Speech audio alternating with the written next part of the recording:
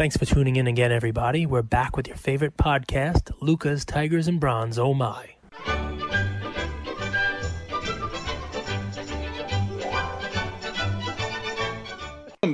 Welcome back to another episode of Lucas, Tigers, and Bronze. Oh, my. I'll tell you guys, it may seem easy what we do here, but it's not easy. And we love you guys, and we're committed to delivering value. And these day after day, we get no days off. We get no rest day, right, Cage? Nope. No rest day. No Doc Rivers to put Kawhi on the bench here. No load management, as they like to say, right? Such a funny term. Let me ask you. Let me start off with a few questions from me, guys. As you know, Fridays are Q&A day. We know this is the last weekend before the holidays, so we understand people are busy. You got a ton of stuff to do. You know, your final shopping. How big, Cage, of an issue is this USPS shipping? Oh, it's awful. And I don't know whether or not Amazon is paying extra to have their stuff delivered, but I seem to be able to order something on Amazon that says it'll be here by December 18th and it gets here. But I have stuff that I've ordered on eBay, and we're talking 2 weeks ago, and it's not here. So, I mean, this is a great question. It's a big problem. But it allows me to kind of tell people out there, if you're somebody who bought something on eBay, you're somebody who shipped something to somebody, this time of year, it's difficult, right? I'll tell you, be patient, be calm, realize that you might not get what you wanted to get, that moment or the day you thought you were going to get it. I hope it all comes. I hope you get everything for Christmas that needs to be there for Christmas. Remember, you can always do e-gift cards, guys. So, you always do that. You always send somebody if you need a last minute kind of thing, and they'll understand and they'll know your stuff is coming. Everybody will get it. Today I did just because I have so many things. I have stuff that I sent out to the Wharf, one of our listeners here. I sent it out last Monday, and it hasn't even updated since last Monday. I mean, that's a long time, right? So, Cage, this question's coming from me personally. Yeah, it is stressful. It is stressful, right? To have, because guys, you got to understand, and maybe I'm wrong here, but this is the first year where there's probably there's more cards out than ever out in the mail, and those cards are worth more money than ever.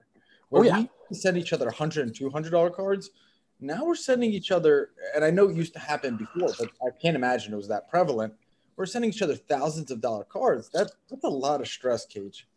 Well, listen, if I had one package out there in the mail and it was gone, I'd be more nervous than the fact that I have every package that I've mailed out hasn't been updated. So that's the key, right? So it's amazing, right? You think, one package, it could be lost. But literally, I have something going to Probstein, I have something going to the Wharf. I got stuff going all over the place, and nothing has updated. Stuff from yesterday, stuff from Wednesday, stuff from this Monday, stuff from the Monday before. I mean, it doesn't matter when you mailed it out. It's in Never Land. So what I'm going to tell you to do, just to kind of, I don't know if this will calm you down and make you more angry or more stressed. Just type into Twitter. This is the fun way to do it. Type into Twitter, USPS tracking, right? And then hit top. And what you'll find is people who are posting pictures of the the shipment center. I guess it's like a way station for the USPS in Pennsylvania. So if you're on the East Coast like me, I guess all your mail from the Northeast goes through Pennsylvania on its way to the rest of the country. And what the post office is explaining is that I hope not Philadelphia. I don't think it's Philadelphia, but I have no idea. But basically, they're still processing mail-in ballots. Yeah, exactly. Well, it doesn't. Yeah. But the point is, I think there's 40 to 50% more mail going out this holiday than in seasons past, because everybody's shopping online and doing all that stuff. Plus cards taking up a lot of the volume, trust me. And they're just behind. They're behind on everything. And, you can update all you want, but when you're going to get on that USPS tracking page is, arriving late and no update. I mean, I guess they don't have the people for it. I guess they don't have the staff for it, and they're overwhelmed. So, we try to bring you value. Today's value is don't have a heart attack. Realize that you're not the only one out there in this boat. I have multiple shipments that are just kind of in no man's land. Eventually, they're going to get there. I mean, they got barcodes on them. They got tracking on them. They'll get to where they got to go. On a different angle, what's the card that you got that made you the most happy? Card that I got that made me the most happy this year? Whew. That is a tough question, man. Is that a question from you, or is that a question from a listener? Because that's a good question. I'll give credit. The best questions are from me, Cage. The first couple questions are from you. So the best questions are from me. All the best questions are from you. That's a crazy question. Let me think about it. I was able to get that Jerry Rice card, and while it's not the most valuable card in my collection, it's top. It's definitely in the top. It just shows kind of an evolution in my thought process. And an evolution in the collection game, right? I know I've heard a lot of people use the words consolidation. I've gone from, buying a bunch of cards in raw form, grading them, hanging on to them, selling off some of the 9s, hanging on to the 10s, waiting for the 10s to get, increase in value and then sell them to consolidate into a big piece. So that thing is like a culmination of the last, let's call it 12 months, where, last basketball season, maybe even more than 12 months, I was buying, Grams and Trae Young raw prisms, sending them in for grading myself. Buying. You got to buy by the ounce, Cage. Yeah, and buying Trae Young silvers for $475, $500, and basically, now leading up to this offseason, was it stacking slabs? Brett McGrath, who said, when you're going to sell, and have that grail in mind, and I had that in my mind when I said, what, I'm gonna sell enough, of the PSA 10s of the base and the silver of Trae and Devontae and roll it into a grail card. And that's what I did. And trust me, I still have plenty of base cards and plenty of PSA 10 silvers and that kind of stuff. But it definitely was nice to kind of, look back on my spreadsheets and say that I was able to get a card at basically about 3x of what I invested in the cards that when I bought them raw and the grading. You know what I mean? So it's pretty nice to be able to do that. So yeah, you feel like you're accomplishing something, You're the GM of the Sixers, Daryl Morey. Oof. Okay. Simmons for James Harden? No, I don't. And while Harden is great, I think that you can get more out of the team than the past, coach GM combo has. I think you lose one of the better defensive players. I think Ben Simmons, by the way, hot take. We haven't done our NBA preview, but we will over the next couple of days. We have to. I think Ben Simmons is going to be in the running for Defensive Player of the Year this year. Okay, I'm going to throw that out there. And I can tell you something that's a guarantee for our NBA preview. James Harden will not be in the running for Defensive Player of the Year. And while, you'll say it, and people who know basketball will say it, that defense doesn't win championships, it definitely helps you get there. It helps you get to the playoffs. It helps you win games in the regular season. And, it fosters like a team mentality, right? I mean, the Heat was playing good defense last year, and that led into some momentum, some team basketball, and allowed them to really move along into the playoffs and get to the finals. And I think that if Morey comes in with kind of like, a system, your favorite word, and these guys buy into it, team ball rather than Harden ball, which is the opposite of team ball.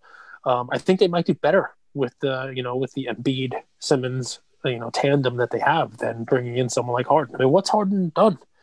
I mean, what has Harden's team done? So, yeah, but I mean, even healthy and even in shape, what has Harden done? What have his teams done? He scores a lot of points. He has a great step back move. He's one of the most prolific scorers in NBA history. He takes a lot of shots. But come playoff time, I don't see much in the way of success. So, no, I wouldn't be trading away a younger asset in Ben Simmons for Harden. Vince McMahon comes to you and he says, Cage, I need you for the next WWE SmackDown. What's the name of your character? Ooh, okay. So I got it. I got a guy Vito who works for me, and if he says no, then I'm bringing my brother. Right, my brother is 6'7", and he is. I have to give credit to my dad for this idea. So I love this question, and I can't believe I'm going to give this away for free, but I'm going to do it because I love Luka Nation. But I have the best idea. My father had the best idea for wrestling. So my brother and I we're going to go into SmackDown, and I'm small compared to my little brother, 6'7", like 335 pounds, something like that, right? So we are going. Where's my support? Shout out Russ. Early listener. He's a good guy. Yeah, man, he likes to listen, so he'll hear this. And so what we're gonna do is we're gonna have two or three lovely ladies of wrestling are gonna be dressed up in their nautical outfits, and they're gonna be wheeling a humongous tank of water down to the ring, a huge movable tank of water. And my brother and I are going to be dressed in black and white outfits with dorsal fins, and we are going to be the killer whales. And they're going to be throwing fish at us. But the gimmick here, as we get down to the ring and we get down there and we get out of the big tub of water and we get into the ring, is our matches. We have to beat our opponents within like 2 minutes because we can't stay out of water that long. So we got to get back into our water tank and be wheeled backstage to killer whales. So yes, Vince McMahon, you call me up anytime, and me and my brother are gonna come out. We're gonna killer whales. We got the whole gimmick for you. People be throwing fish into the crowd. It's gonna be a good time. So yeah, that one's. I gotta give credit to Big Bill, my dad. That was his idea. He was a fat guy, and he had one other fat friend, and the two of them were gonna be the killer whales. It was right around the time in the '80s when Earthquake and Typhoon were a tag team. I don't know if some real wrestling fans out there will remember Earthquake and Typhoon, and they were like the Storm tag team. And then we're like, all right, the Killer Whales against the Earthquake and Typhoon would be a lot of fun. So there you go. You ask, you get an answer. You never cease to amaze me, brother. Last question. Yep. The Hornets win total this season. Ooh. So I think they win 36 games and are on the outside looking in potentially of that play-in for the tournament. To get into that last playoff spot. 36-36. Yeah, I think that they're potentially a 500 team. Yeah, potentially because they're playing 72 games this year. So I think they have 36 wins, maybe 35 wins, something like that. I don't think that they've taken. I mean, the ball is good, he looks good, and the team looks good. I don't think that they've taken enough of a leap forward. I think the East has gotten better. They had some momentum. The Hornets at the end of last year, they have some good young players. Where they are going to really suffer is in the rebounding game. They just don't have any real size. 37-35. Okay, so that's close. So right around the same. Yamwax asks, with Coming to America getting a sequel, what would you like rebooted from your younger collecting days? Rebooted from collecting. I thought you were going to go movies. So first, let me take this a bunch of ways. Number one, from your younger movie days. No, he said collecting days. Oh, okay. Well, I'll go all three ways. Getting a sequel, what would you like rebooted from your younger collecting days? Collecting days. So I'm going to do three things here with Yam. Number one, if you have not checked out Yam Wax's page, he posted a really awesome, what would you call it, like a meme today? It's like a little toy firefighter climbing the collecting ladder and all the things that are powering the collecting ladder. I'm a little upset that we didn't get a specific battery spot. Some of the other podcasts out there did. We were mentioned in it at the end in like the bigger, panorama of things that help collectors in the hobby today. It's a really cool little video that he put together. So yeah, a little shout out to you. That was a cool little piece of hobby content. Made me smile today. So if you haven't checked that out, check out Yam's page and take a look at that one. Give it a like. And so as far as just shut the door. You could stay here, buddy. You can come back. Just shut the door, okay? Not only can he come back, Ian is he's a celebrity. People are asking about him. They're like, when's Ian going to do another guest appearance? He's got his little. Who's Ian's favorite player this week? Ian's got his Tua jersey on. He's got these Mandalorian the Child socks on. He's rocking out here. He asked me whether or not he gets more presents. I don't care. I'll celebrate Kwanzaa. As long if you give me an excuse to give a present to the kid. We got Christmas. I think it was Hanukkah, right? And he was like, tonight could be the ninth night of Hanukkah, which is fine. We'll open some cards with him. I got a box of. Can I ask Ian a question? You want to ask Ian a question? Here you go. Go ahead. Yeah, I'm going to finish your question soon, though. Yeah, soon. Go ahead. Ian, what was your favorite activity during snow day? Definitely throwing snowballs at my sister. He definitely did that. So the reboots, right? So the reboots. I think Coming to America reboot is amazing. I actually am really excited for that to come out. That was one of the funniest movies. I think they should reboot a couple of sitcoms that I like. Different Strokes was a great one. I don't know if they get away with it. Three's Company was a great one. They should really. I'd love it if they redid that. I'm looking forward to that He-Man movie that's going to come out now. The Master Universe. They seem to always reboot that. With things like Pokemon and that stuff coming back, they did a horrible job of the Street Fighter movie. Jean-Claude Van Damme was in it. I'd love it if they rebooted that. It's like a video game. Everybody's into video games now. They should reboot the Street Fighter movies. As far as collecting, if there was something to reboot, this is an easy answer for me, Yam. If I were in Topps or Panini or whatever it is, and you guys, if you don't know this, I'm going to start buying these, not because I think they're going to go up, just because I thought they were the coolest thing in the world. There was a card called Sportflix in the 80s, right? Sportflix. Take a look at it if you haven't seen it. It was ahead of its time. It was a cool, like, ridged card. So, like, you can run your finger on it and go, it would make, like, noise, like a zipper. But it was a card that if you held in certain directions, the card it showed a different angle of the player. So, like, it was either like Ken Griffey swinging. So, like, if the card was like straight on, it would show him like with his bat in being held before the swing, and then as you move the card in one direction, it would show him like swinging the bat. So it was a really cool like thing, especially in the 80s. That was like high technology. It was almost like a 3D card. But I'm sure it cost a lot, and it never really hit home. It was always like one of these like fringe cards that nobody cared about. But when I was a kid, that was the coolest thing. Like, I loved that Sportsflix card. So if I could come up with something now and make it like a low end, like not expensive, something for kids, I'm sure the technology's out and make it really cool. It doesn't have to be like holographic or anything, but take a look on eBay. Just, I think you could probably get them real cheap. I know there were Griffey ones. Take a look at Sportflix cards. If I could reboot something from my hobby past, that would be it. And if Topps ever got basketball back, or if Panini was able to do this, I would love the Beam Team insert brought back. That was one of my favorite things to collect as a teenager. I love that Shaq Beam Team, the Jordan Beam Team. Even the second year, it was rookies of like Chris Webber and Penny Hardaway and stuff. I love those Beam Team cards. That was like my favorite insert, when I was collecting as a teenager. So there's some hobby reboots. Adam McNanny asks, what do you enjoy more, finding and buying those grails or hitting big on a prospect? So I want a little bit of both. I think what I find the most enjoyment of is well-rounded in the hobby. I love hitting on a prospect because, that is that's something not everybody does. You know what I mean? If you're doing your research and your research pays off and you find somebody that you want to invest in, you feel kind of smart. You feel like you found that diamond in the rough. You know what I mean? But locating and searching for a grail card and then ultimately finding it, that's cool too. That's like the hunt of the hobby. You know what I mean? That's a little more persistence, less less knowledge base.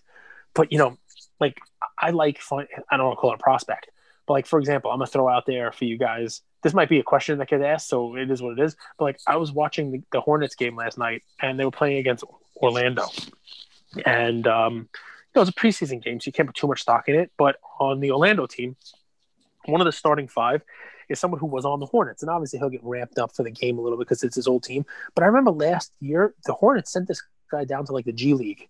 And he was in the G League for a week or two, and he scored like 50 points in a G League game, which means this guy could score. I don't care if it was G League, you name it.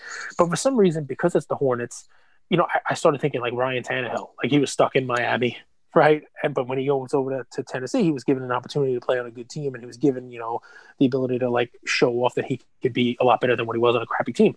The player I'm talking about, his name was Dwayne Bacon. I don't know if anybody remembers this guy, but he's a rookie in 2017. What's up? Florida State guy. Yeah, Florida State guy. And he looked really good. And Orlando's not that good of a team. And they have some players. This kid Cole Anthony's going to be a good rookie this year. And, Aaron Gordon, if he could stay healthy, is a good player. But I think Bacon is going to get a chance to actually play meaningful minutes, and people are going to actually know what his name is. He didn't have anything in Charlotte. He played with the Hornets. So prospect-wise, I'd love to go on, StarStock and find a couple dollar cards, whether it's his optic red yellows, those cheap, parallels for a couple of bucks each, and buy up every one of them, or, his optic base cards for $3-4 or whatever it may be. Go on StarStock, buy every one of them, go on eBay, buy every one of them. And then when he starts the season as the starting guard or small forward, I think he might be, and he drops, a 25-point game, and everyone's like, whoa, this guy was on the G League last year. Look at this guy. He's actually getting run in Orlando. And I've already bought his cards. I feel smart. You know what I mean? I definitely do. I do like that feeling. So, I will be buying some Dwayne Bacon and some other guys too. When I brought you guys the Tyler Hero play time and time and time again, Yep. and I got messages weeks later that made you guys money, that to me is the most rewarding feeling there is, because I know I did the research, I put in the work. Wasn't a guess. This wasn't me like just taking a shot in the dark. This was someone I did a ton of research on. Being able to put the effort in, be right, and then actually make other people money, so rewarding, Cage.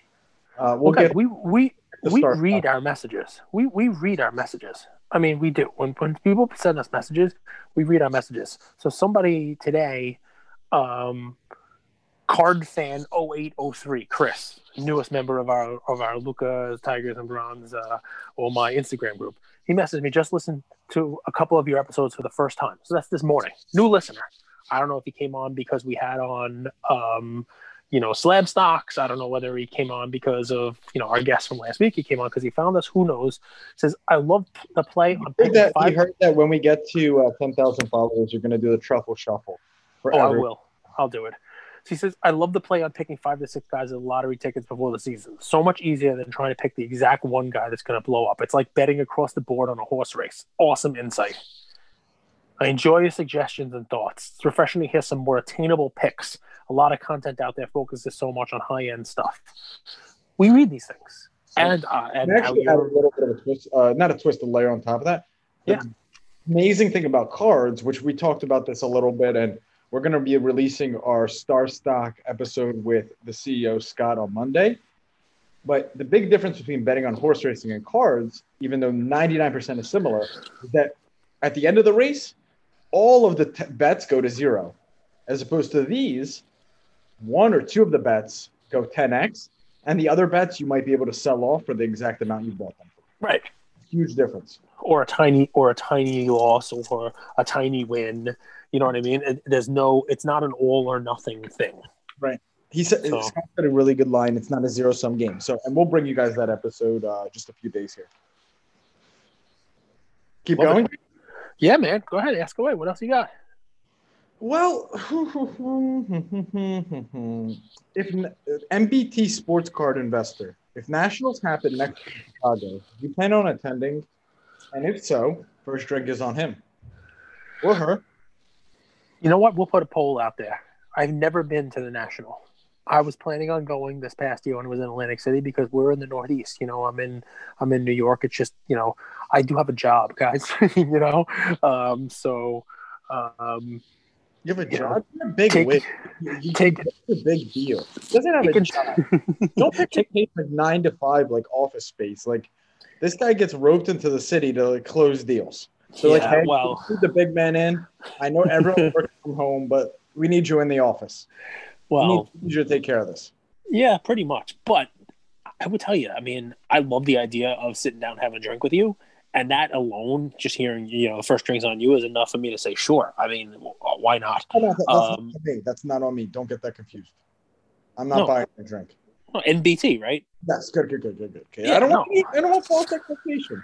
Listen, man, I would not let you buy me a drink. You'd probably spike it and make me do stupid shit. So I'm not taking anything you're trying to pour on me. But no, I mean, listen, I would tell you, I would love nothing more than to go to the National and not sell a card, not buy a card, but instead sit down and have a drink with every one of our, 3,800 followers that we're up to now. I can't wait to get that one up higher, guys. So maybe we'll make a push to 4,000 by the end of the year if we get your help. But yeah, I mean, that's the culmination of this stuff, right? I mean, I've never been to the National. I've heard it's a show like no other. I've been to the East Coast National in White Plains, but I'm sure that's a little different. But I expect that when a show like that happens after this COVID, after the shutdown, it's going to be crazy. It's going to be deals galore. It's going to be more content people, more, hobby contributors out there. And I mean, to answer my question, especially if you're out there buying me a drink, sure. I'd love to sit down and we'll, let's mark this down now. If we go, we have to find NBT. We got to find NBT. I'm confident he'll find us. I would say 98% sure we're going to have a table in Nassau this year if it happens. Oh, yeah. All right. I like it. Okay. Mr. Tank Top. Sammy. What's up, Sammy? what basketball player do you think is going to blow up this year, and your 2021 championship prediction? Whoa. Okay, my championship prediction is a cop out. I think the Lakers are going to win. I hate it. I don't love LeBron. You guys know this. But when the champion gets better, and no other team has really taken a huge step forward to kind of close the gap, that it makes it difficult. I would like to say that the Lakers have no rest now, and that's going to be difficult for them to come back, and that LeBron and the rest of those guys are going to, have a hard time coming back. But remember, no one had a rest. The only teams that haven't played in 9 months were the teams that were horrible last year, right? So it's not like any of those teams have a huge advantage. And the fringe teams, they're not enough to catch up. And, what's unfair about it, if you want to throw it out there, is between LeBron and Anthony Davis. I mean, you can make an argument that that's the two best players in the league on the same team. When you have that, it's difficult. I'd like to say maybe Golden State would have given him a run, but no Clay makes that very difficult. The Clippers haven't gotten better, I don't think. The only team I could see potentially with their new makeup and, actually making moves, potentially dethroning them, it would be Giannis and the Bucks. Because I think that's who they play in the finals. And, Giannis would have to have one of those otherworldly type of series to win, but he's definitely capable of it. But yeah, I mean, cop out pick. I think, if you're nailing me down now and saying who's going to win the finals, it's going to be LeBron and the Lakers again. Which, it's cool. So what player is going to blow up this year? They don't like to give like most improved to a second year player, allegedly, right? But I think that's going to start to change. That was the whole talk this past year. Second year players don't do it. I believe the player who's going to blow up this year is going to be somebody who averages over 20 points and close to, if not 10 assists. I think John Morant's going to have a crazy year this year. I really do. I don't know that he's going to be an all-time great. I don't know that his frame and style of play lends to being an all-time great. I don't know whether there's going to be longevity there. But this year, I think he's going to be fantastic. There's not anyone on this team that is a huge offensive, weapon that's going to take, minutes away from him. You watch him play like he played last night against Trey. And, for what everyone's expecting Trey to be, if I had to pick one of those two guys last night, Ja always seems to make Trey look bad. he always seems to put him on roller skates. He always seems to get the better of him and eat his lunch. Now, that doesn't happen against everyone, and obviously Trey's a great player, and he's going to have a great year himself. But for all the Zion talk and for all the LaMelo Ball talk and whatnot, Ja Morant is the reigning Rookie of the Year, and I believe he's going to also be in the running for Most Improved Player, which is tough to do when you were already the Rookie of the Year last year. But I expect 20-point, 10 assist sort of numbers out of him. I'll tell you, I think there's going to be one rookie, maybe two, but I'm going to go one. And I think LaMelo Ball is going to be head and shoulders above the rest of the rookie class. Perhaps not in overall what you want from a basketball player, X's and O's, but he's going to be so exciting. And I think he's going to average very close to a triple-double this year. Wow. I don't know that they are planning on starting him right out of the gate. And that's probably going to be some of the reason why his numbers won't be as high as you would think they are. I don't think he's in the starting lineup right out of the gate, which is weird because you might as well just, see what you have out of him, right?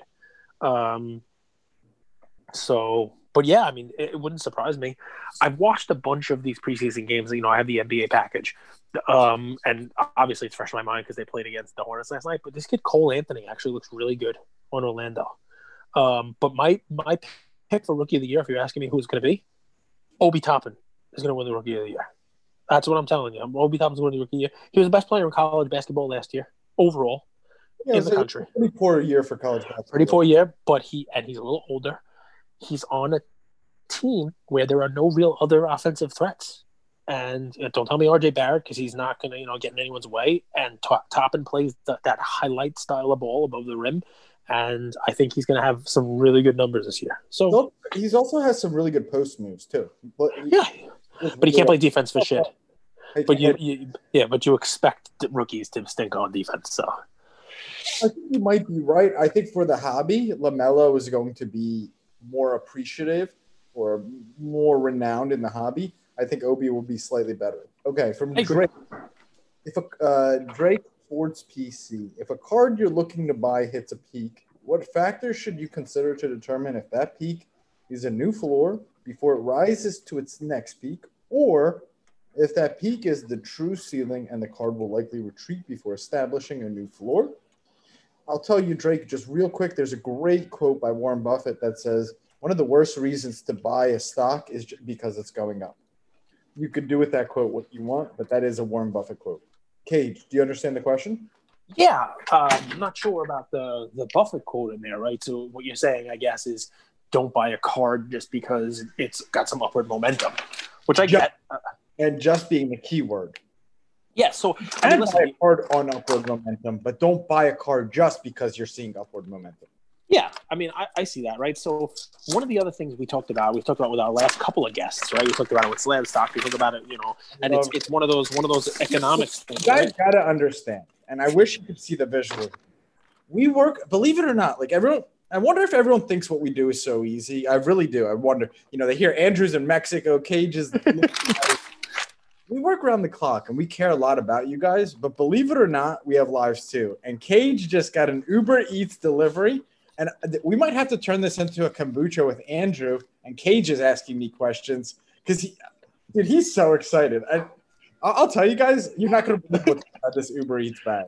This is good stuff right here. It's for the kids. We got Happy Meals. All right, guys, come up and get your dinner. Yeah. So listen. Here's the fun on that, right? So I love it. I love the question, and you're right. You can't buy just because it's going up, but that is one indicator, right? I mean, usually there's a reason for it going up. And our last couple of guests kind of hit on an important thing, and it's demand. Try to find where the demand is for these cards, right? Try to find because he added a little bit of a please, because he said not really base cards. So he's thinking of a card like the Bumblebee Dwayne Johnson PSA 10 that just sold. Yep. How can you be ahead of the curve when it comes to demand? Mm-hmm. Well, so a bunch of things, right? So it doesn't surprise me that Dwayne Johnson card sold for where it is because there's a lot of chatter about it. If you pay attention to our hobby, it's a wrestling card. If you pay attention to 1982 All-Stars, David Peck's account on Twitter or on Instagram, you see he's talking about that card. He's been talking about it all year. Talking about other cards, the 85 wrestling cards. He was our first guest. If you paid attention to that episode, that was a cards that he mentioned as a bargain. Those cards are like 10x since we've had him on our show. Same thing with Bro Namath, right? Talked about comic books, Dragon Ball Z cards, Japanese Pokemon cards. All these things have gone up. There's enough content out there, enough people out there, who are in the know, understand the stuff, are grading it, see the grading, where you can kind of see where the demand is, where it's going. And there are so many great, tools that are coming into the market now, not just like eBay sales where you can check like how many cards of a certain thing are selling and see the trends. Star Stock has it, the top 30, the index, Card Ladder has it. I mean, all these indicators out there, they're all telling you what's moving. So if you spend enough time and you do enough research on it, you can see what's moving. But so to answer the question, his question of, floors and ceilings. How do you know whether it's a floor, whether it's a ceiling? Listen, you have to treat these things almost like you're graphing them out, right? You have to look at what's going on these cards, see where it's gone, see how long it's been there, see whether or not it's got a historical trend of peaking valleys. How many cards have come, the sales on it. So like if you see a card going up and then you see it kind of plateau, maybe even take a small step down. During that plateau and that small step down, I want you to look at the completed sales. Go to 130 point, go to eBay, transactions, and see whether or not during that plateau and that small step down, if there were more cards sold than there were on that way up. I'll bet you there are usually. All right. If they're not, that's going to tell me that you probably hit a ceiling. If there's more cards being sold during that plateau and that small dip than there were on the way up, then what that's showing me is that people were seeing the spike in price, and now supply came out to meet the demand, right? So as the card was going up, use this as like the Jordan card if you want it, just because it's a great, the 86 Fleer Jordan, right? When the card was $80 or $100,000, once it hit that $116,000 number this year, when there weren't that many of them on the way up, all of a sudden at 116, 120, 100, and whatever it was, a bunch of them came out of the woodwork. A bunch of them came out of people's collections. People sold them out of their PWCC vault. And the next thing you know, the card kind of plateaued in price, and or maybe it took a little bit of a dip down because there were now more of them available. There were a bunch of sales. Then you notice for the last couple of months, go take a look and see how many of them sold at auction. None. They're just not out there because the supply was eaten up at the new price point. That was now setting a new floor. And now these things come out, and there's a couple of them that pop out for auction, and all of a sudden you see one, you see them sell for 180, then 150, then 180, now $211,000. But now there's a couple of them out there. I see a couple of them pop up on eBay, buy it now for $249,000. I see Golden Auctions listed another short auction. There's one on PWCC. So it wouldn't surprise me if that thing took a $5 or a $10 or $15,000 drop back down or plateaued at that 200 number.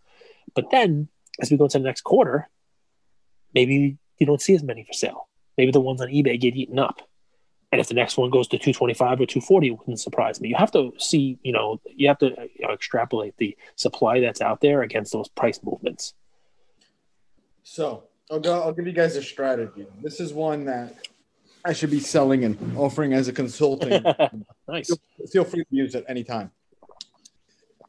If you guys have 1, 2, 3, any holy grails, any cards that are considered holy grails, create an eBay account, or hopefully you have an eBay account that has some reputation. List those cards. List those cards extremely high with best offer prices. What's going to start happening is if you have unique cards with really good photos, new people with money in the hobby are going to start reaching out to you and inquiring about those cards.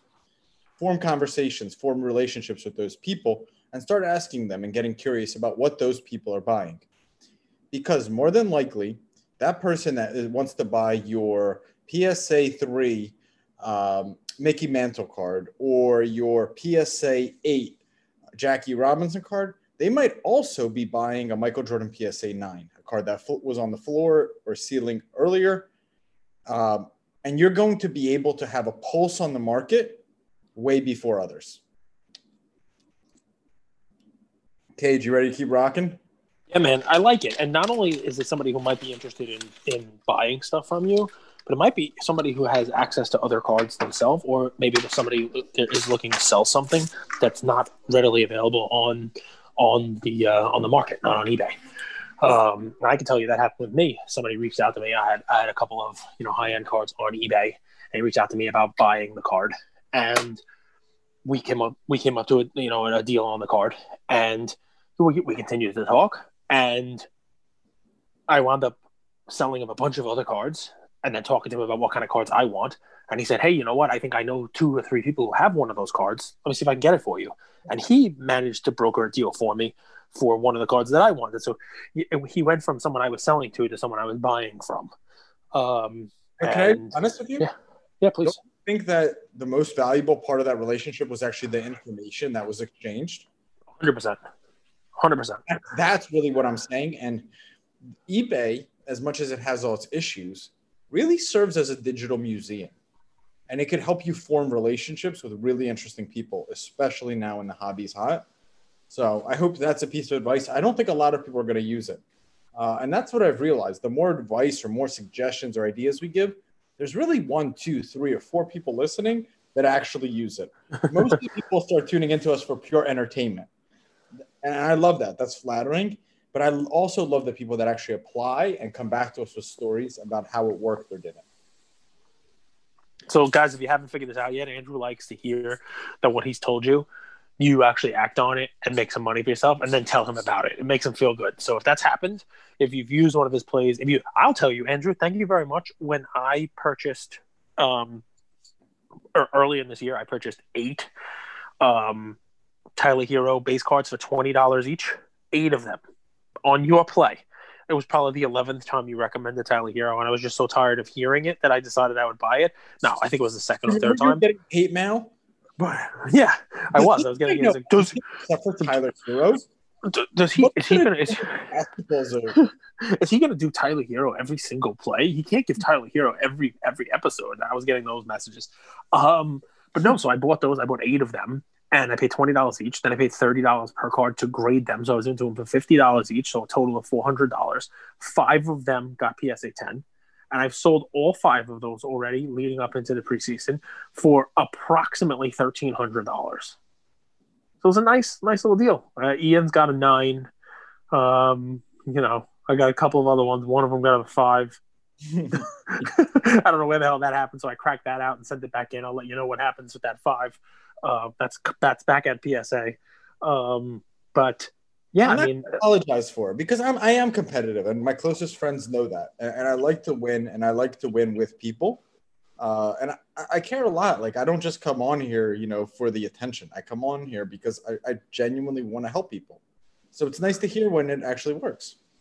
Listen, that was a quick $1,000. Easy hit. I went on eBay, bought 8 of them at $20 each, and then just graded them. And the 5 that came back 10s, they sold real quick, nice and easy, quick money. So thank you. Now, just so you guys know, now they're even higher, and the Silver Prism PSA 10, which was a $350 card in August, is now $1,600. $1,600. Wow. Tell me what other card that's gone up 4x. I'll wait. Okay, Plant Street Collectibles. Cage, what's your predictions on how Hoops premium stock will be compared to Prism, Optic, Mosaic, Chronicles, or other basketball sets? Do you see this being a sought-after or forgotten release? So I had high hopes for it, right? And I like it. It's a cool-looking card, but it's confusing. And originally it came out, there was this factory set that came out, which had like a Pulsar exclusive. The cards were Pulsar, and then they had like colored Pulsar cards in there. They weren't numbered, but they were colored Pulsar. And now there's this hybrid hobby box that comes out. They're almost like a shock kind of card. They're not Pulsar. They're different. And I mean, I didn't realize when I bought these boxes, I got a box for $200. And I thought it was a full hobby box with 16 packs or whatever comes in a hobby box, 12 packs. It's 4 packs. It's almost like a blaster. It's $200. I don't know whether or not the hobby holds value on those. But they're there's these rookie variations that have kind of like a wave through them. And then there's other premium. There's other sets that have like they're numbered at a 149. So it's a confusing release. I personally think they look awesome. I think they're cool for collecting. Hoops is weird though. They have these variations and the population's odd. Like, those winter edition ones that they have previously, those don't really seem to have, huge value in the I think they're cool cards.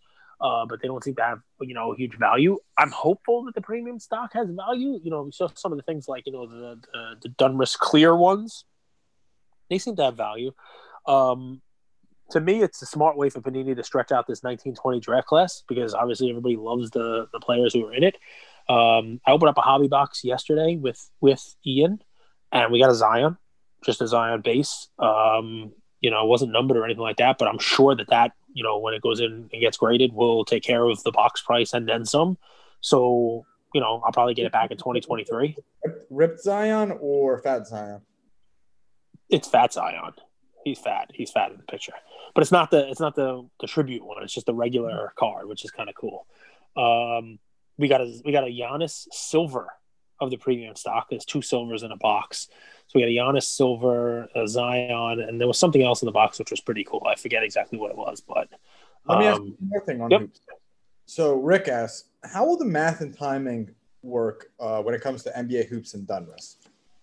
You can't drop $25 to grade most of these rookie cards when you get them back in 4 months. And is it worth it to gamble and pay $15, which is talking about the value one, and get it back next season?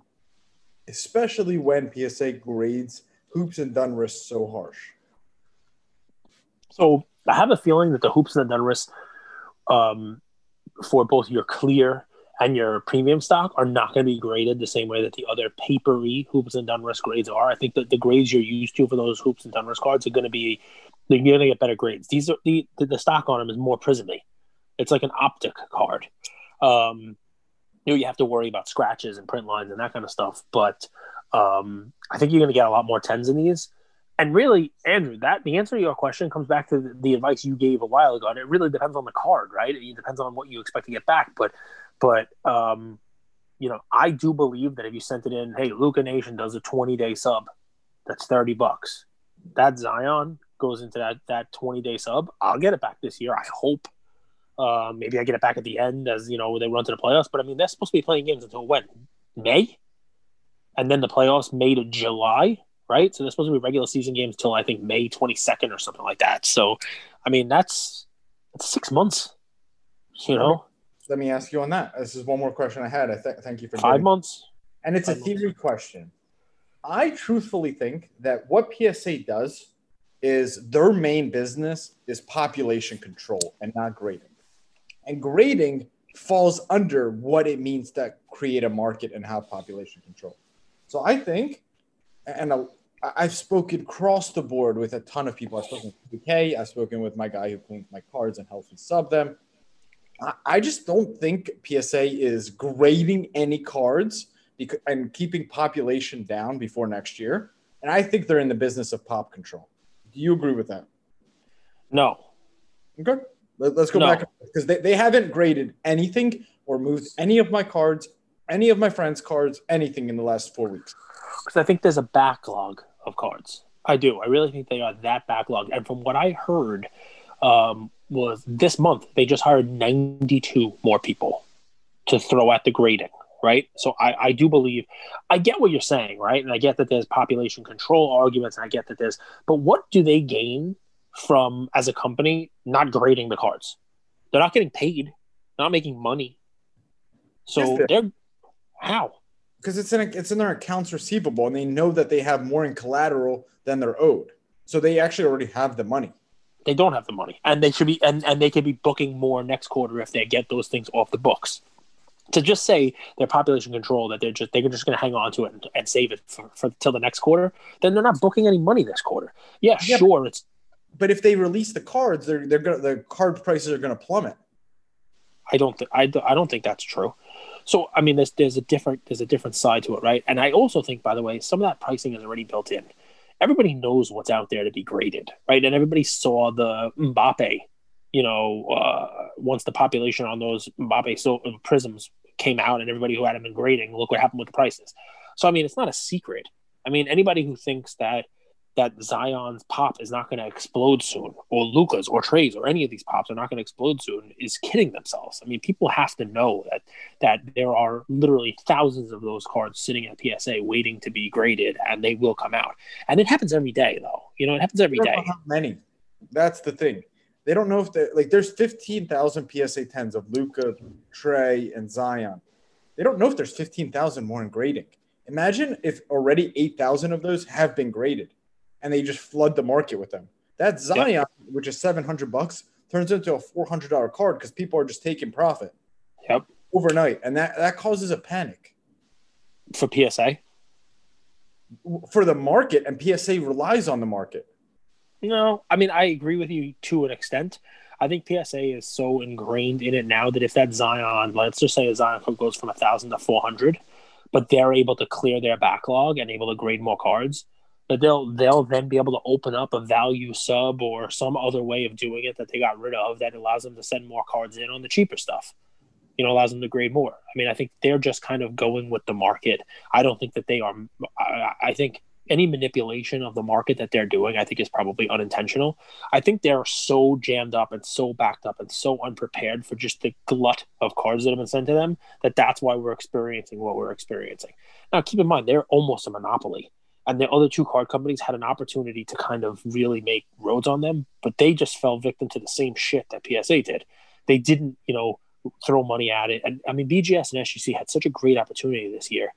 I mean, there are so many people sitting out there who say, I don't want to wait 12 weeks just to have my cards logged in. I'm in the same boat, man. I mean, I had a personal sub that I sent in August that PSA claims arrived on 9/16, right? So they logged it in my account, arrived by USPS on 9/16. On Wednesday, 12/16, it finally started the clock on it. That's a full 3 months later. From 9/16 to 12/16, they're finally going to start the clock on my value sub. That's ridiculous. That's a thing that's supposed to be 100. When I sent it in, 100 business days, right? 100 business days up. Well, they just spent 90 days pretending that they didn't have it. That's absurd. Start one, bench one, cut one. eBay, Love USPS, PSA. Oof. Wow. Start one, bench one, cut one. I could use different terms, but there's kids listening, so I don't want to. Yeah, I know, right? It's definitely. So I'm going to start PSA because even with all their warts, I still believe in PSA magic. I still believe that they still generate so much good stuff for your valuations that it's just something the hobby cannot do without, right? Benching. I'm benching the USPS. And you bench somebody because you think they're on a slump, but they're going to turn it around. So I'm benching the USPS because I just think a lot of this is holiday slump. I think a lot of this is, they're just inundated now with Christmas and all that other stuff. And I think January, February, they'll get right back to where they were. And cutting, I'm cutting eBay because I have to have the three. Look, and let me throw this one out there. I almost have cut eBay anyway. Now they're a necessary evil. I still have to sell cards. I'd love it if there were some story sales or, a way to kind of, completely get rid of it. I sell through Probstein and PWCC and they still sell on eBay. So there's still a platform, so still eBay is still a necessary evil, but I don't do them directly. And I will tell you in the last 6 months of this year, starting from July 1st, I sold one card on eBay and it turned into a return. It was a PSA 10 card and it got returned. So I have already cut eBay. Mr. Scott DeFacelle asks, I love it. That's Goodfellas Cards, right? That's his account, Goodfellas Card. Is that him? It's hard to know because he's messaging us from his personal account, not his card account. But it's Scott DeFacelle. Oh, Scott DeFacelle, different guy. Okay. Prism gets tons of attention today. What card, product, brand from the 80s, 90s, or 2000s deserves more attention? And don't say jambalaya because you're hungry and you haven't had your Happy Meal yet. Scott DeFacelle. So what card from the 90s deserves more attention? Is that what I'm saying? Product or brand? Product or brand from the 90s. That's really what it means. From what? What do you say? Release from the 90s. Deserves more attention. So earlier he said Beam Team. Should I go by sport? Right, so I'll go by sports. So in baseball, I've sold all of my cards, and I'll regret that one day because I did believe that it was going to get hobby love, and it didn't. I love the 1993 Finest baseball set. Okay, I believe that set is a groundbreaking set. It was the first super premium set. It was the first pack of cards I couldn't afford as a kid. What it fell victim to was there were no real good rookies in it. Mike Piazza was a decent card, but by 93, he wasn't really a rookie anymore. He had rookie cards in 92. That 93 year didn't really have much in the way of rookies. But if you guys don't know this, 1993 Finest, Topps Finest Baseball, that was the first Finest set that came out. There was a crappy little football set, like Football's Finest, that came out as like a 50-card set, but not in packs. This was the first like chromey, it was the first refractor ever. So it was the genesis of the Prism Silver, the Topps Chrome Refractor. It is the grandfather of all of them. It's the first one. And while people love the artistry and the artwork of the like precious metal gems, where there's 100 or 150 of them, and the greens, the first 10, that 1993 Finest set for baseball, I mean it's a beast of a set. They're not numbered refractors, but the print run on it, don't hold me to this, man, but memory serves, it's a 241 refractors for each card is what has been calculated on them. And I mean, I had a Griffey PSA 10 and it sold for a lot of money. The problem in it is that there's just no rookies to chase in the set, but I love the set because it's the beginning of all of it. It's the beginning of everything, right? It's the beginning of silvers, refractors. It's the beginning of that super premium, chromey, shiny type of set. And it doesn't really get the due in the hobby that it should. The green All-Star set is a really good looking, set of cards. And I was thinking about building that set, but there's a couple reasons why you can't. Number one, there are no PSA 10 sets in existence because Bernie Williams does not have a PSA 10 out there. There's never been a PSA 10 Bernie Williams 93 refractor graded in PSA 10.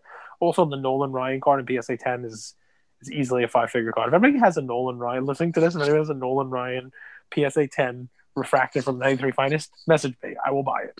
That's a cool card. So that's for baseball. I mean, basketball, the once they did Basketball Finest, the Jordan refractor is a pretty cool card, and the set's pretty cool, but it's just a weird design. It's not as clean lines as the baseball one was. For basketball, I loved Fleer Ultra and the inserts that were in it. I loved Fleer cards and the inserts that were in that. There were really cool inserts, rare inserts of Jordan and others. Black Border Total D is a really cool insert. 93 Fleer.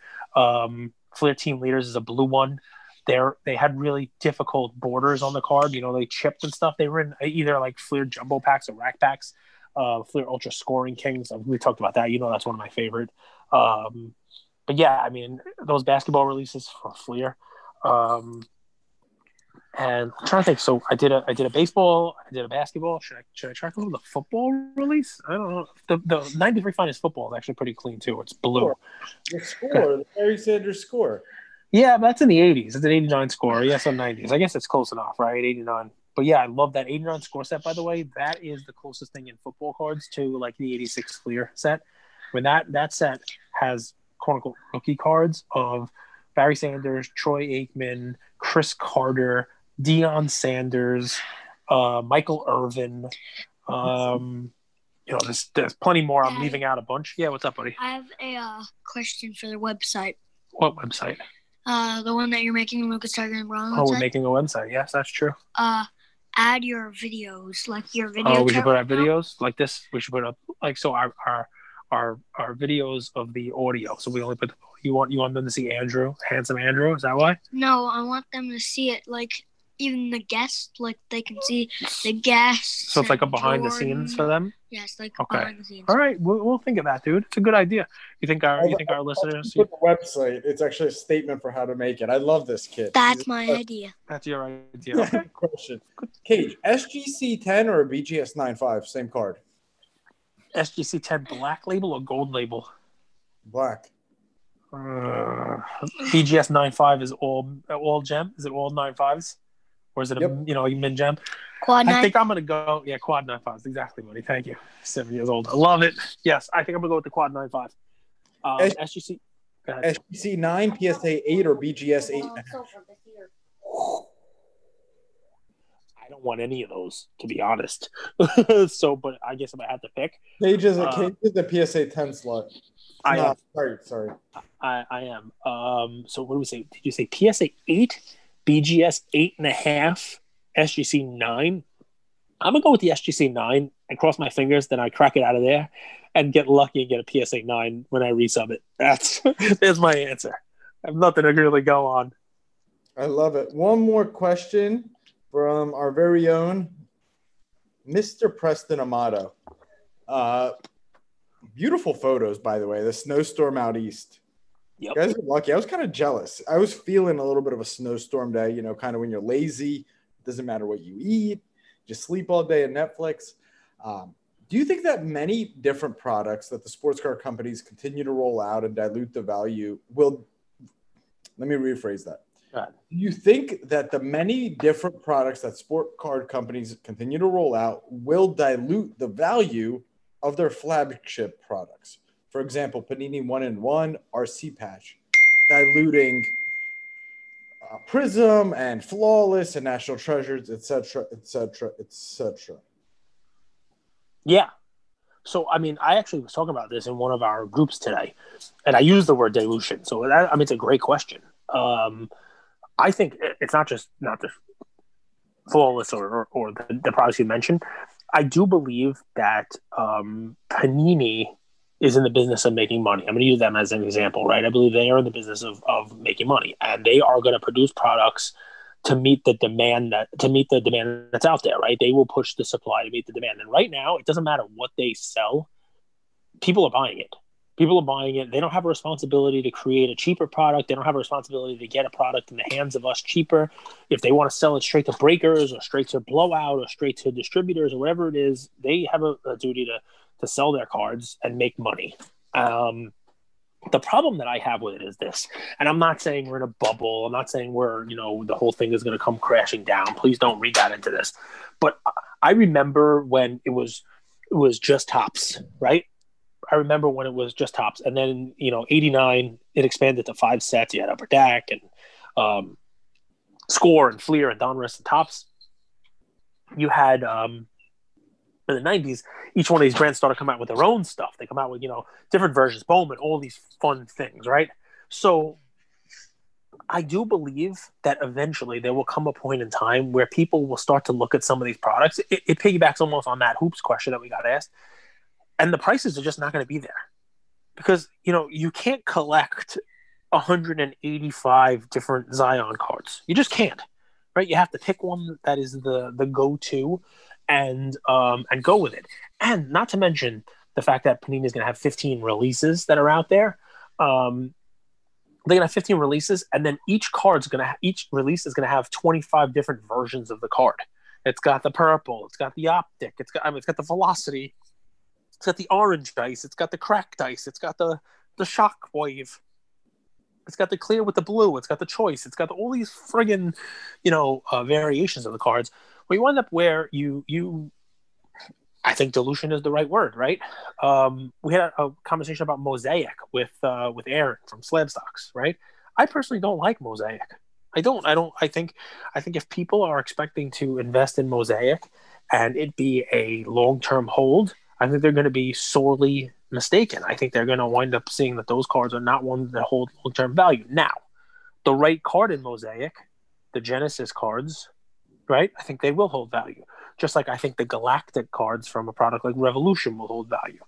So anyway, yes, I'm fearful of the dilution in the product. The thing that scares me the most and what's different this time around is the licensing issue, right? So what made the 90s cool was product had to be accessible because Fleer was its own company. Donruss was its own company. Donruss was its own company, right? Upper Deck was its own company. Topps was its own company. So when Shaq came out in 1992, right, and you had a Fleer set in the store, and you had a Donruss set in the store, and you had all these sets come out, right, they had to, one, give a quality product and give, something that people wanted to buy, but two, they had to put it at a price point where if Fleer came out and made their price of their product too expensive, you just bought Skybox. You just bought Hoops. You just bought Stadium Club. You bought the Topps base card. You bought something else. They had a competition. There is no competition now because the way that it's structured is the league has a contract with one company. So Topps is not even making basketball cards. There are no other companies making basketball cards. Panini has the sole license to it. So they have nobody competing with them to kind of, bring the price down. And, there is competition. There is, if you go to baseball, the Topps products are not that expensive, but just for fun, guys, when you listen to this, head on over after you're done listening to our episode and look at the Panini website, or go on eBay and look at Panini. Look at what National Treasures box is like. That's like the top flight product, right? That's the most expensive product that baseball that basketball has. Panini has. Look at the Flawless products. That's like a high end product. Look at the prices for boxes for baseball. It's the same cards. Right? It's the same cool cards. It's the same on-card autos. You can get your Mike Trouts. You can get your rookies, Louis Robert, Louis Robert. And you get your Tatis. Look at the price of boxes and compare what a baseball box goes for as opposed to what the basketball box goes for. Right? It's significantly less. They're talking a fraction of the price. The cards look exactly the same. They're beautiful cards. They still have the autographs. They're still great cards. But Panini's able to make those cards for significantly less money than what they're charging you for on basketball. The difference is they're not licensed and they're competing with Topps in that space. So you're able to get those cards, which are really nice looking, and they're not going to cost you $8,000 for a box. So there's a way to do it. I think a lot of it has to do with competition. I don't know whether or not, that's ever going to change, but it does scare me that Panini is basically able to go out there and print whatever they want and have no real competition in the space. U.S. government's been doing that. No one seems to care. What, just printing money? Should we talk a little bit about crypto and Bitcoin? You like to, so go right ahead. If you want to talk about Bitcoin, Yeah, go ahead because you know what? I do like when you talk about it, only because it reminds me that when there are prices out there for these cards and you see people spending 25, 30, $50,000 for these cards, you have to remember that there's a lot more money out there right now than there was a year or two or three ago. There are people making money in a lot of things, and some people are making a lot of money in Bitcoin. So talk about that. Cage, 100K when you were growing up, what could you buy for that? Just give me one example. In my parents' divorce, they sold my childhood home for not much more than that. So there's an example. You could buy a decent 3-bedroom house where I grew up for not much more than that. That was when I was a kid. In Brooklyn. Now that same house is $650? About 600,000, yeah. So the thing is, what I've learned about money and finance is simple things can end up confusing people. And if you guys realize the history of money, where it started from was, and this is how I think of it, and let's go back and forth here, so feel free to jump in, but it's just an exchange of value. So like back in the day, before there was money, it was I would grow corn, you would have pepper, and we would trade. Can you hear me okay? 100%. I want the corn. I'm more of a corn guy, but go ahead. But how much pepper can you trade for my corn? Yeah. It depends. It's difficult to quantify. So they needed a store of value. They needed a form of exchange. And they started coming up with coins, gold coins, silver coins. And, I would buy the pepper off you using my gold and silver and bronze coins. And I would exchange them, right? Then I would go and buy the corn. So that was the origination of money. Make sense so far? So far. Cool. And that was the beginning of time. I'll call it the beginning of modern time. And if you guys want to go look this up, this is where the Silk Road and a lot of trade happened. Ooh, the Silk Road. And they had different languages. That's right. So, and everybody spoke a different language. The first real alphabet was actually created by the Phoenicians. Mm-hmm. So if you're reading today and, all that is, so thank a Phoenician. And if anybody out there can tell me what Disney ride that's from, thank the Phoenicians, there is a free card coming to you. So go ahead and message us. But go ahead. I'm sorry. I don't want to divert you, man. We got the History of the World by Mel Brooks going on here. I'm excited. Then then expansion, world expansion began, and there became these borders, these artificial borders of sorts, but they were borders, right? There was Europe, then there was the UK, there was France, there was Italy, there was the US. And all of these countries were like, wait a second, I don't want to just trade in gold. I want to have my own currency, right? My currency is better than their currency. So they started printing their own money. Okay. But people were like, wait, what is this? Why would I trade my gold for your money? They're like, okay, well, let's peg it. Let's tie it back into those gold coins. So my dollar from the UK is worth 1,000th of a coin, for example. And they pegged it and the money started to move. Now, why do I say all of that? The internet is just another country. It's just another territory that human beings are conquering. And Bitcoin and Ethereum are virtual currencies. They're currencies just like the US. When we had the Revolutionary War, we won this territory, became a nation, we made our own money, we put our presidents on it. The internet is the same thing. The internet is its own real estate, and it needed its own currency. Now, when Bitcoin first started in 2008, it was very young, it was very raw, it was very unproven. And you saw this volatility, and you still see it now at some point. But why do I think Bitcoin is different now and Ethereum is different now than ever? And Cage, I've told this to you maybe a few weeks ago when I made Bitcoin a buy of sorts. I just said it was a good investment to you. And I think I've mentioned it before to our people. Bitcoin you told me to buy it when it was around $11,000. It's doubled since.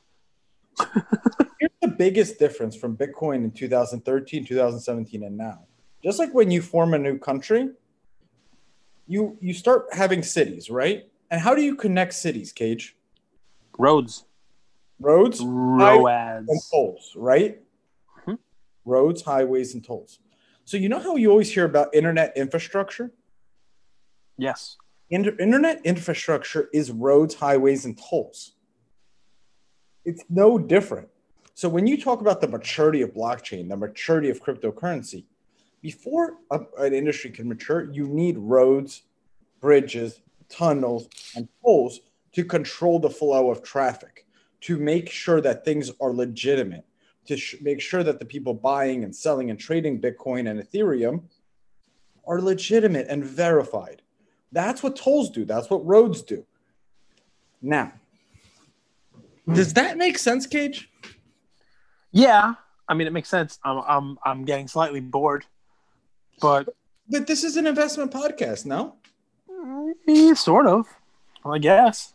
But so give me what are you telling people to do? You telling people they should buy some Bitcoin? Well, first, I hope they understand it, because it's actually a lot simpler to understand than I think the general media makes it out to be. So first, I'd ask them to understand it.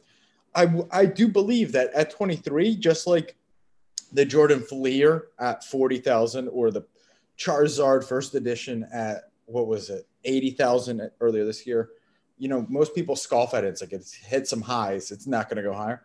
I think that Bitcoin is just starting. I think Ethereum is just starting. I think Ethereum is actually a better buy than Bitcoin for a variety of reasons. Just if you could take a look at the high price of Bitcoin versus the high price of Ethereum. But I just think it's time for people to get educated on what crypto and blockchain is. I like it. I'm going to research myself just because I'm woefully informed on it, and clearly it's an asset class that people are making money in. I'll just listen without getting too crazy into Bitcoin. Andrew went through this stuff for a reason, guys. It's there's a lot of money. There's a lot of money coming into our hobby. There's a lot of people making money. I read an article today about a guy who called himself a Teslillionaire. A Teslanaire, is that the way they write it? Right. So the guy's 32 years old, and in 2017, he believed in what Elon Musk was tweeting out and talking about so much that he took his entire life savings, about $10,000, put it into Tesla stock. And the value of it today is approaching $1 million. That's absurd. But there are stories like this all over the place, right? There's stories all over the place of people who are making money, young kids making money, and then going and buying Pokemon cards with it. So, there are people making money every day. Bitcoins, people making money every day in all walks of life. Get your cards up on eBay, and maybe one of these Teslillionaires or maybe these Bitcoin, folks will offer you more than you thought for your card. Right? Cage, Think about it. How many people scoff at cards? Yep, a lot of them. Why do we scoff at investments instead of just learning about them and getting curious? Doesn't mean you have to dump all your money in it. It doesn't even mean you have to dump any of it. I just find it so fascinating how we get so ingrained in one thing and then we scoff at other things that are so similar. Like we are like sports cars are the next thing, but crypto is so weird. I don't get it. It's like for money laundering. Versus it's the same thing. It's an exchange of value. It's an asset class. It's a place to put some money. It's funny that you say that they're not that far apart, and I know Panini has blockchain cards, right? I don't understand them. I tried to learn about them. I tried to research what they are, and I know that if you go right on their site, there's a whole pull down in the menu about Panini blockchain cards. I don't think you actually get the physical card. I think it's just I'd love to speak with authority on it, but I don't understand it. But you bring up a really good point, right? And I think question. I'll actually leave it. Every transaction right now that we do is you send money to PayPal. PayPal's the intermediary. I get the card, and PayPal brokers or make sure that the transaction is legitimate, right? Yes. Is it possible, and how would it work for there to be no intermediary? Yeah. I mean, I think what you're saying here is that blockchain is what makes that possible. Right. Last question from Drake, and then we'll wrap. Okay. Yeah, please. I love Drake. Drake always has great questions. He really does, and they're very thoughtful, and I really appreciate it. What are your and Andrew's favorite card play you've given out this year, and what is one you wish you could have back? Ooh, wow, that's a tough one right there. You know yours right off the bat. I mean, so go ahead and give me a chance to think. Kobe rookies, Kobe RCs, the Topps and the Fleer Ultra. The Topps ungraded is just a moneymaker and a half. It's insane. At the beginning of this year, after Kobe passed, I bought maybe 20 RCs at different times, ranging from 100 to 150 to 200. And at worst, I got a few PSA 8s. I got one PSA 6. I got quite a few BGS 9.5s. I got one PSA 10. So the Topps 138 was one of my favorite plays. And then the Fleer Ultra PSA 10, I think, is maybe one of the most iconic cards Kobe's ever going to have. It has a pop of 300 PSA 10s. So those are my two favorite plays. You thought I was going to say Tyler Hero. I thought you could definitely say Tyler Hero. So I'm going to go, let's see. So my favorite and one I want to have back, right?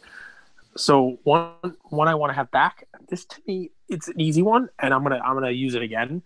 I think early on in the season, I gave Gavin Lux as a play. Just buying his base cards for a couple of bucks. You had a question. And what'd you say? Nothing. I do. I like Gavin Lux, and I'm going to be picking him again. And I bought his cards, and everything made sense, right? He was going to be a middle infielder for a team that had national exposure in a short season, that had the best team out there on it, and he was going to be playing meaningful games, televised, and on a team that I thought was going to win the World Series. All that shit came true.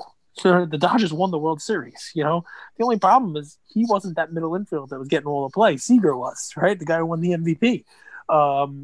And for whatever reason, Lux did not, he did not play. I don't know if he was injured. I don't know what the story, but they didn't give him the run. He's been mentioned in some trade talks. I heard his name come up in a Francisco Lindor trade talk. Eventually, he's going to come up and he's going to play. But that's one that I'd like to have back, because that was a play that, while the Cards really haven't gone down, he did not get the opportunity that I thought he was going to get in last year's baseball season. My favorite play. Whew, I love that I went to my winner and you went to your losers. Well, because he asked for one. Drake, that's not who I am. No, but you one I'd like to have back. I mean, everything was right there. All the thought process was right. The Dodgers I was spot on about the opportunities that he was going to get, but I guess I don't control whether or not the Dodgers are going to play games and keep the guy down, or whether or not. A play I'd like to have back. I'd like to have the call back that I think the Cowboys were going to go 10-6 this year and win the NFC East. How about that one? I'd like to take that one back. What do you think? Yes. I know you love that, man. You know how many times I know that. My favorite play. I mean, there are so many of them, and I'd love to listen. So many of those plays came out.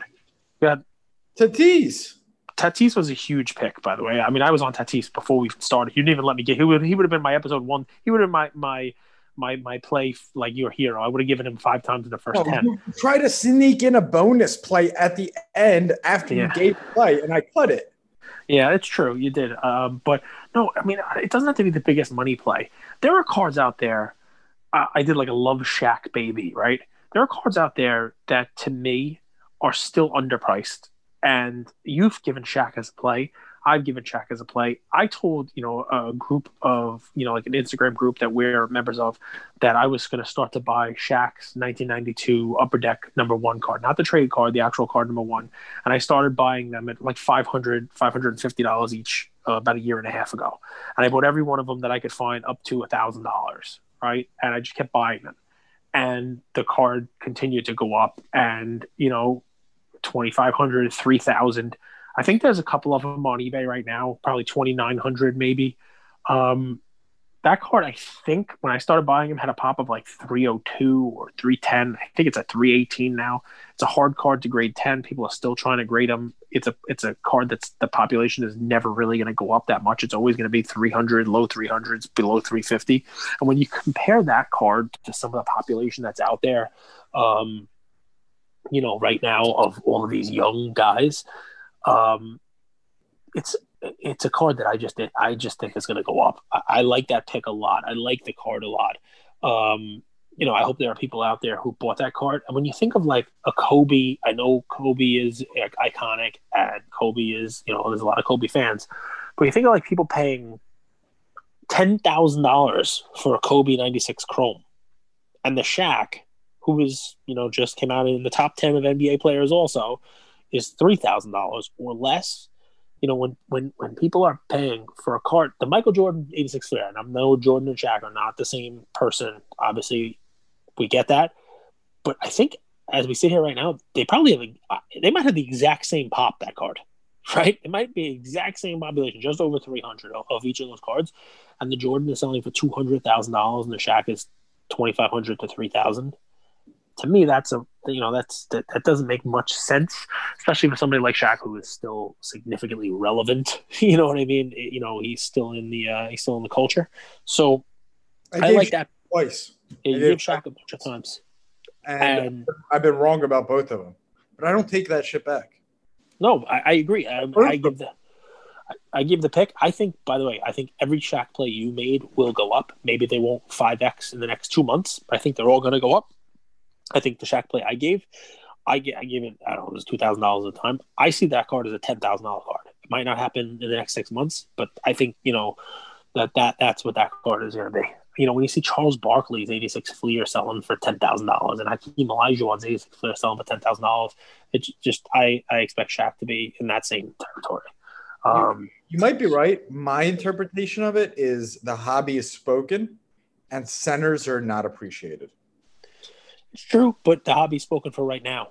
Yep. And that may change. That may change. It has changed before. I will tell you, when I collected in the early 90s, it was all about centers.